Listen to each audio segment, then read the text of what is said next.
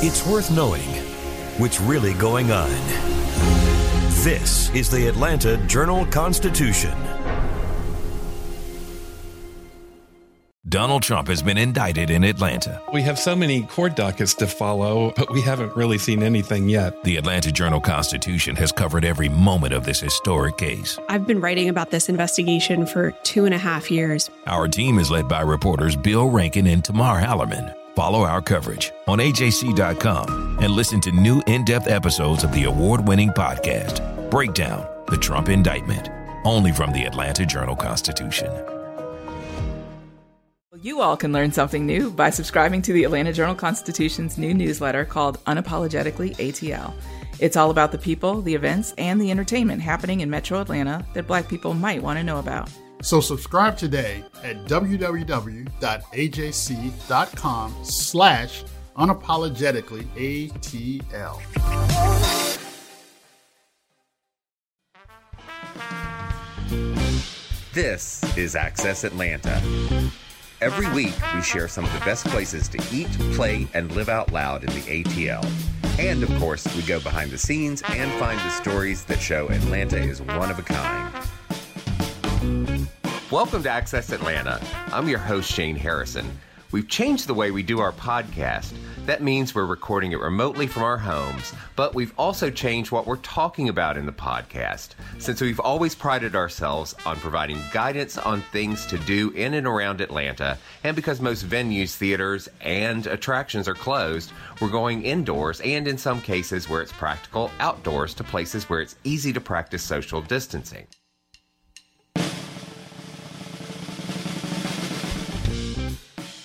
From Buckhead galleries where works run into the 5 digits, to scruffier indie art spaces populated by Gen Z types in mom jeans, Atlanta gallery owners can sometimes seem more anxious to chew the fat about the art on the walls than sell it.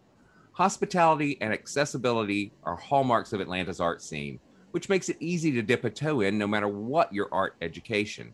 AJC contributor and art critic Felicia Feaster brought us a roundup of a few local galleries recently, and she spoke with some local gallery owners.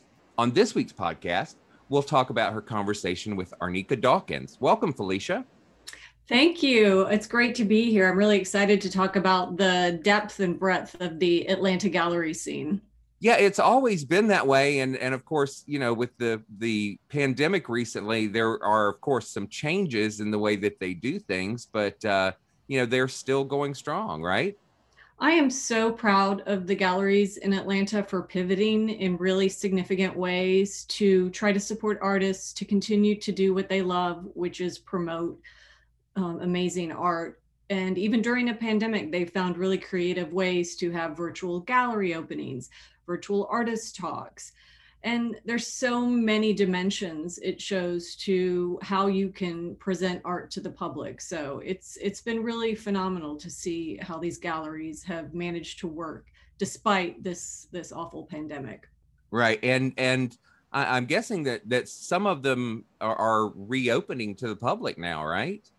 Yes, many of them are definitely reopen, and some have, you should always check the website before you visit, because some of them have, you know, restrictions in terms of you have to make a reservation in advance. You definitely have to, you know, wear a mask. There are lots of different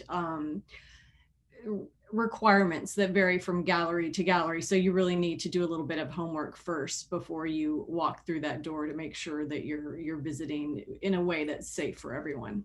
Right. And as I mentioned, you did a roundup of some of these galleries recently, which we can find on AJC.com. So you can check there and there'll be links and all of that. But you spoke with a couple of these gallery owners. And this week we're talking with Arnika Dawkins. What's special about that gallery and about your conversation? Well, I just love Arnika Dawkins Gallery because it's really an unexpected place, I think, for most people to see art. It's in a small ranch-style home in the Cascade area south of Atlanta. So immediately when you walk through the door, you feel a sense of comfort. It's not an intimidating white wall gallery space. You just feel like looking at art there is easy and accessible. And I think Arnika also does a great job of making art accessible. She's one of these gallerists who've really pivoted because of COVID, and she's, taken work on the road to have pop-up shows. She's had virtual artist talks. She does everything she can, I think, to make work accessible. And she, at Arnika Dawkins Gallery, she really focuses on photography. That is her big love. And she also focuses on Black artists. So she wants to promote work by Black artists that maybe hasn't, been seen as much in museums and galleries. So she's an advocate in that way. And she recently, right after we spoke, a tree fell on her gallery. And so she had to pivot yet again. And the gallery is back open. Kudos to her for doing that. But so, yeah, that's the thing about some of these small galleries. You have to take what life throws at you, I suppose. Yeah. Talk about perseverance. That's pretty good. Exactly. So without further ado, let's hear your conversation with Arnika Dawkins. Thanks so much, Felicia. Thank you. Welcome, Arnika. Hi, Felicia. So glad that you invited me to join you today.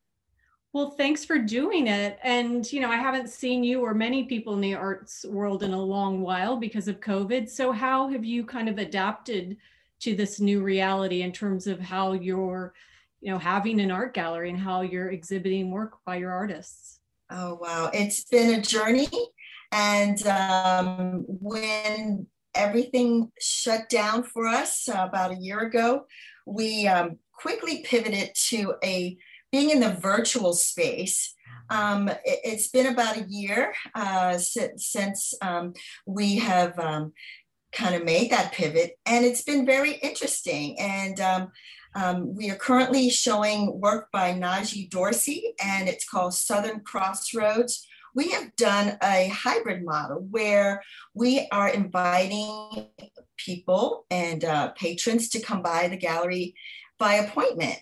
And so it's been a very interesting journey in that I think we will likely do something of this hybrid model moving forward. We won't be like we were in 2019, and we won't be completely virtual. We're going to do a bit of both. And I think it's been very interesting because through artist talks and also through artist studio visits, we've been able to connect and engage the artists that with patrons and those that would appreciate their work in very interesting ways. Some have been kind of intimate, which is really wonderful for VIP type of experiences. And some others have been, everyone and anyone that's interested in engaging and being able to ask questions. I think it's been an interesting process, but something that I think has been very exciting. We're all sort of learning new ways to adapt in the art world. So people can basically go to your website and they can see the work, the artists that you represent, and see, what's coming up next. That's correct. And actually during the pandemic or during this time, we decided to, as I mentioned, pivot to more of a virtual presence, not only through utilizing platforms like artsy.net, but also enhancing our website to include viewing rooms. And so when we open now, we open in several different places, and that people can come by and look on the website, on the web, but also by going to the gallery website and scheduling their appointment during our opening hours. And so we just want to make it convenient for people to appreciate this what I think is great work that we're showing by talented artists. Well, one thing I think is really unique about your gallery, it's ironic we're talking about the virtual realm, but people can still make an appointment and visit, is your space is, can you describe what it's like for people who haven't been to your gallery? I think people have a certain impression of what an art gallery looks like. Yes. A little bit intimidating, a little bit stark, white walls, very, elite, but you have a really different approach that I think makes your gallery special. Can you talk a little bit about the setting? Absolutely, and thank you for that. We are nestled in a residential area, a historic area in Atlanta, in the Cascade area, in a cottage house that's probably from the 1930s. And we have several rooms in the gallery. I lovingly call them the fireplace room, the flat file room, the main hall, the east room, and the west room. And so what's really, I think, kind of neat about it is people can envision this work on their walls because it is in a little old home. But then for those who like a more contemporary setting, we do have kind of a lot of wall space so they can imagine what it would be like in, in a more contemporary space. And so I love the quaintness, and I'm grateful that many people that come by also enjoy it as well. It's part of the experience. It totally is. So why did you make that decision? Because I know you have a master's from SCAD in digital photography, and you've been in the art world. You're a collector. You obviously, been to a lot of museums and galleries, but did you decide to take this direction because you wanted a more intimate domestic setting, or did you do it because, it's close to where you live, or what was your rationale for deciding to do the gallery in this way? So Felicia, that's a great question because after coming out of SCAD, getting my master's in digital photography, I was forced to, question myself and wonder, what are you going to do with this newly minted degree? I figured at that time I had three options. I could work at a gallery, I could be behind the camera myself, or I could own a gallery. And I did some work at a local gallery in Atlanta and just fell in love with the process. And at that time, I thought, this is what I want to do, an opportunity to engage with artists, to talk to collectors, to help people build collections that they can live with and enjoy. It was precisely what I wanted to do. And at that time, I was looking to find where would I have this gallery, looking all over town, kind of decided on some spaces, but our areas could not find the perfect setting. This cottage house is a resource that my family and I had, and I knew then if I chose to do it, I wouldn't anticipate that people would readily be able to easily find me. So I decided to make it available and take the work to the people. As such, we have the exhibitions here in Atlanta, but I also traveled with the work, and we had like pop-up shows in Washington, D.C., and one in Beverly Hills. I engaged in art fairs. And so it's been kind of a hybrid, I guess, since I started. We're not necessarily where people would just walk into our gallery and find us. We are a destination. And it's just my hope that when folks do find us, that they come in and have a wonderful experience and see great art. I like what you say because it makes me realize gallerists are having to be really flexible in the contemporary art world. You can't just have a brick and mortar space and expect people to come and visit. You need to actually have a presence if you want to sell work, maybe nationwide, internationally, online, and a lot of different access points for people to buy art. Yes, absolutely. And in the notion that when I entered this arena, that the traditional gallery model at that time, the sands were shifting. And now you throw in a pandemic and we are completely, in a different realm. It's exciting, it's scary, but we are, I think, I'm probably in the same boat as a lot of other galleries. We're all trying to figure it out. And I think it's with the ecosystem of museums, art organizations, art critics like yourself, and galleries that talented artists can have their work seen by a wider audience. That's my belief that that's the only way someone can choose to acquire something or add it to their own personal collection. They have to see it. And I have to find creative ways to get the work out to be seen by a wider audience.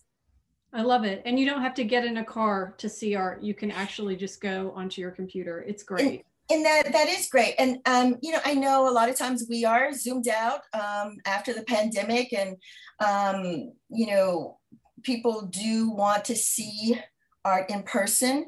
I'm excited perhaps of upcoming art fairs, and maybe we'll engage with people that way. But it's wonderful that we can meet people where they are, whether it's in their home and they're in the comfort of their own home or living room, looking at art fairs, or even at gallery receptions or openings at exhibitions. So it's an exciting time, a little bit scary, but it's exciting nonetheless.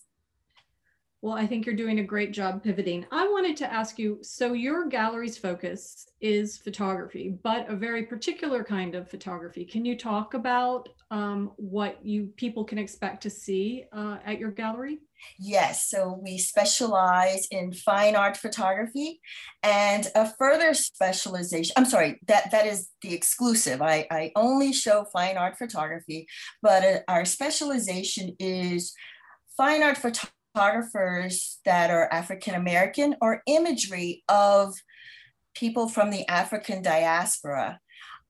It's not my exclusivity, but it's something that I am keenly interested in. I'm interested in showing work by talented folks, but also what it is that they have to say with their work. I'm interested in the conversations that can be had, particularly for me, work that moves me in some type of way, whether I am engaged visually, or that my heart is engaged, or I have a perspective that has changed, or it's making me think about something. For me, I do show a lot of work by emerging artists, and it's a real honor and privilege for them to trust me to show their work, and also to connect with folks that also trust my vision in showing them work that they then can also enjoy and live with or work with. So do you think that you're focused, not entirely, but primarily on African American photographers? Is that a response to something you saw in the larger art world? Well, when I started the gallery, which is almost 10 years ago now, I noticed that a lot of the galleries, and particularly photography, because that's my specialization, that's what my studies were in, obtaining my master's, that I didn't see a lot of reflections of me or people that I knew or my family. And so or a lot of folks that, like me, were engaged in the process of learning how to collect, or in taking a collection further. And so I thought that there was a real need and perhaps an opportunity to show great work by talented folks who, may not have been a part of the establishment, so to speak. And I just wanted to focus on that area to ensure that folks got a chance to engage with the work and see it. So what drew you to photography? You could have gone into, having a gallery that shows sculpture or painting, or you could have studied art history at SCAD, but you chose photography. Do you have like a seminal experience from your past that really arrested you to the power of photography and what it could do? Or is it just something gradually over time that you realized you loved more than the other potential art forms out there? Well, I started out in this idea of photography, or the medium of photography, as a shutterbug. I have 3 children, and so I had these little ones that I was so enamored with, and I started photographing them, and they would stay where I put them because they were babies and they were my muse. And then I discovered as time went on, I'd go places and I would just kind of see the world in pictures. So I do have passion for the medium. It is the way that I see the world. I see the world in pictures. And then to find a picture, a photograph that then moves me in some way is the cherry on top. And so I use the medium for great discussion and great discourse. And I'm just gratified for doing so. And I'm just thrilled that I can share my passion for this medium with others, and that it resonates with others as well is really exciting for me. And you know, a validation, or that it's validating that I believe that photography is a medium of our time, and that, you know, we could have so many great discussions about it. I'm interested, as I mentioned, might have mentioned earlier, in the conversations that we can have. I don't know that the conversations or a photograph is going to solve some of the problems that exist in our current times, but I'm interested in trying to move the needle forward. And so when I find work that's like that, it's moving, and it makes it more than just a pretty picture. I totally agree. I also think photography it's more accessible than a lot of art forms for people who maybe aren't completely enmeshed in the world of the arts. And I think people have a comfort in talking about it, responding to it, feeling like it's something that is a part of their reality and world. But you're super involved in photography in a lot of other ways. You have been a long-time collector, I understand, and also you are involved in Atlanta Celebrates Photography, a lot of organizations that focus on photography. Is your personal collection, is that primarily photography as well? So that's a really great question, because my husband and I lived in the Northeast, just outside of Manhattan, and we would travel into the city and go to museums and galleries because it didn't cost a lot. We'd take a look around, and we started collecting like the early 90s. And our collection was pretty much focused at that time on Harlem Renaissance era work, and we still absolutely love it. But after obtaining my master's, and opening the gallery in particular, we noticed that there's a lot of photography that has rounded out our collection, and to live with the work and see it every day is very special to us. So do you have a particular piece? Obviously, they're all your babies, and they're my babies. Oh, are you going to ask me to pick a favorite? No, I'm just curious if there's something maybe that is within your line of sight every day that you see in your home that really speaks to you. Yes, we're fortunate to have work by Ayanna V. Jackson, a piece titled Does a Brown Paper Bag Test Really Exist? Will My Father Be Proud? That we get to look at every day. I have V. Spears in our collection, work by Omar Victor Diop, a piece titled Frederick Douglass, that we definitely enjoy seeing. And then I've been fortunate to also support some of the artists that we work with. Urban A. Johnson, who is a millennial and an absolute rising star, have some of his work in our collection, and I could go on and on and on. But it's just, as you can tell, it warms my heart, and getting to see it every day is a real treat. So do you feel like you're doing anything differently in the way you present your exhibitions, the way you educate people in the age of Black Lives Matter, or is it just reaffirming what you already kind of believed in terms of representing artists who are African American? I think it's all of the above. I think it's reaffirming Again, I'm interested in these conversations, and I do try, to expose people so that they can see the work and engage them in different ways. At the gallery, we will have, prior to COVID or the pandemic, dinners with the artist, and has been really wonderful. Since the pandemic, we have done like a virtual conversations and cocktails, and had an opportunity to invite our patrons to join us with cocktails and popcorn that we've sent them, and just have, conversations. Irvin A. Johnson, one of the artists that I mentioned, and had the great privilege of showing his work during an exhibition at the Venice Biennale, did a stream of consciousness on the gallery walls. And,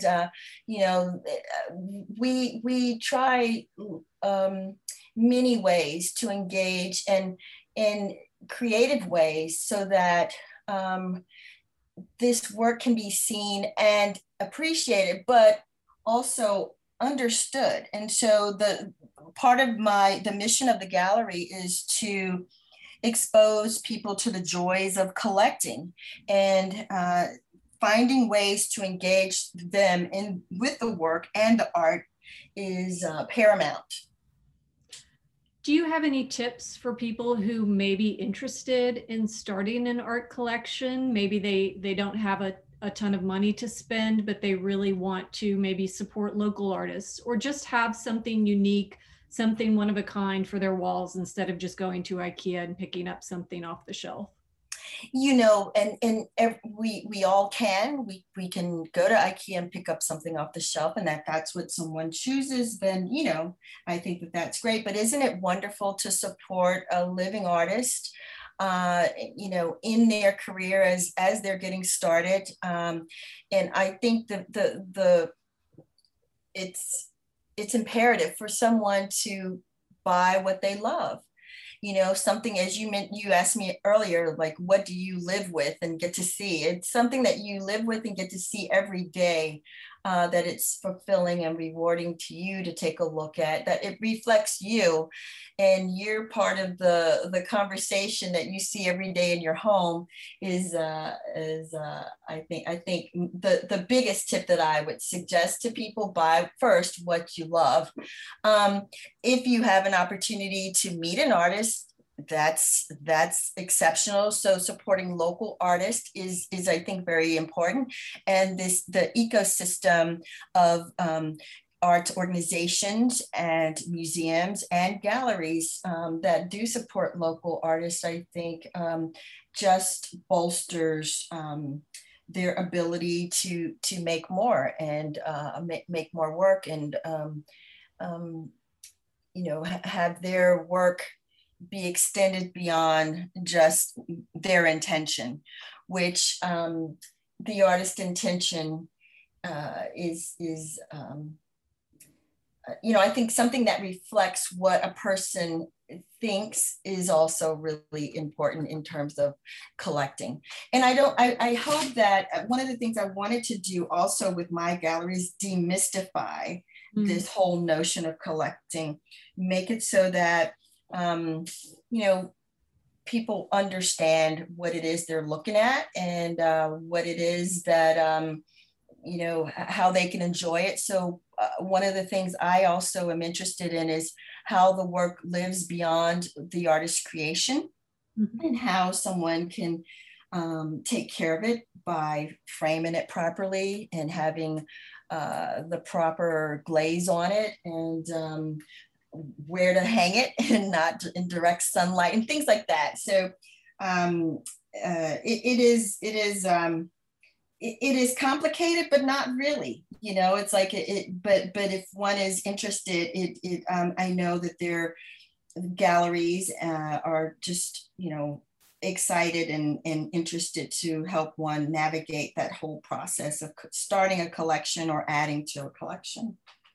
I love that you get into the practicalities of hanging art in your home and the kind of glass and the kind of frame you choose, because frames can say a lot of things depending on, whether you have more of a contemporary black or white frame or something a little bit more ornate. I mean, there are a lot of choices that you have to make. And I think that's a really important point, that can impact the way that you and other people look at the work in your home.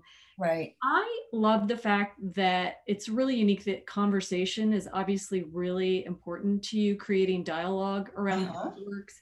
Is that something that has carried over from maybe what you did prior to becoming a gallery owner? Is that something, that was part of your work previously? Where does that interest come from? I think that interest stems from my passion and growing passion. The work that I did prior was in corporate America. And then I was a stay-at-home mom, volunteer here in Atlanta with the Junior League and Jack and Jill of America, and organizations like that.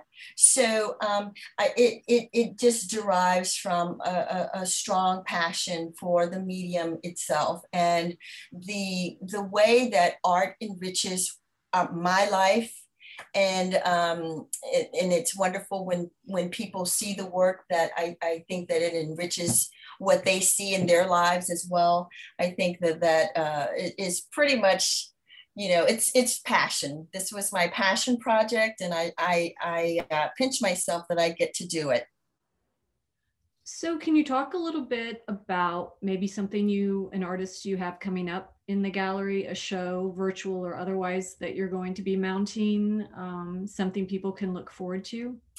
Yes, we are planning and programming for work by Wendy Snyder, who is a Denver-based photographer, and her work is really a lot about beauty and nature. And I think when seeing it, you're transported in other places and have a strong sense of serenity.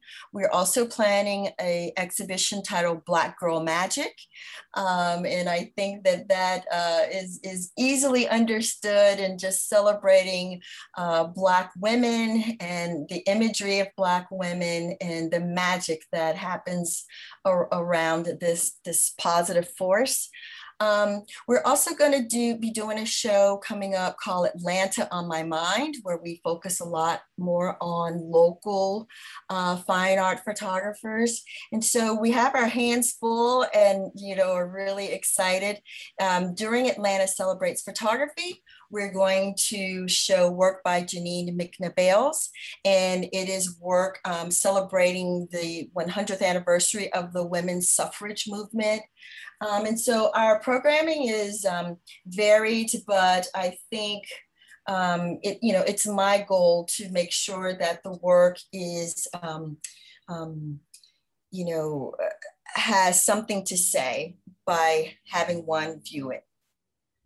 Do you want to talk about Atlanta Celebrates Photography for people who maybe don't know about that organization and what they do? You're very involved in Atlanta Celebrates Photography, so it might be nice for you to talk about why you got involved and what you see its function in Atlanta being. Yes, two of my loves, Atlanta and photography, coming together in a month-long festival in the fall, generally in October, where institutions and organizations, local ones, are mounting exhibitions that are all photography. And I generally ensure that we have interesting and excellent programming year round, but in particular during Atlanta Celebrates Photography, just so many wonderful opportunities for Atlanta residents to enjoy the medium all around the metro area. And that's generally in October, the month of October. Well, I really appreciate you taking the time to speak with me, Arnika. It's been so fascinating to learn a little bit more about your personal journey and what you're doing at your gallery, and the many ways people can engage with photography through your gallery, whether they want to visit this physical space or they want to browse your catalog of artists, see what you have to offer, sit in on a talk. There's so many ways right now. COVID has been terrible, but it's also created a lot of ingenuity and flexibility in arts organizations and galleries and museums that allow people to access art in new ways. And I think that in itself is kind of a good thing. So we really appreciate your time. Thank you so much, Felicia, for this conversation and allowing others to learn about the gallery and the artists that we represent and show. I really appreciate your time and just really grateful for all that you do to expose Atlantans to great art. And what's the website people will go to look at your artist's work? The gallery website can be found at adawkinsgallery.com. We are also on the Artsy platform, and I hope folks will get a chance to take a look at the artists that we show. That's awesome. Thank you.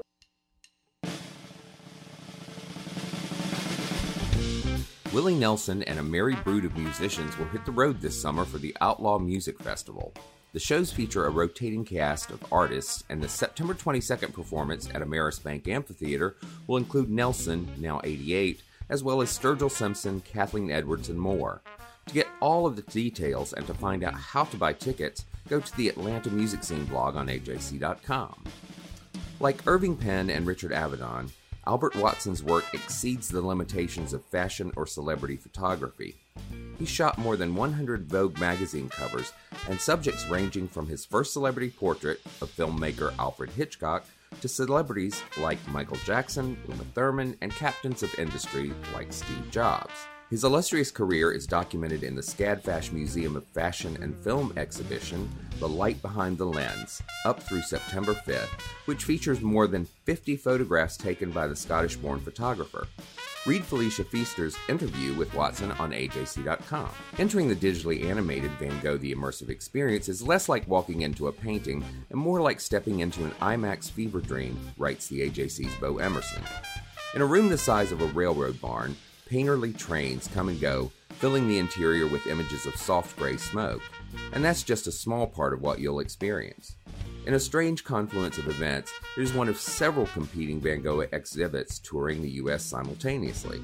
It joins a trend of immersive shows, such as the recent exhibit of art from the Sistine Chapel and the upcoming show of work by the street artist Banksy. The producers of the experience seem to have tapped into a raging demand.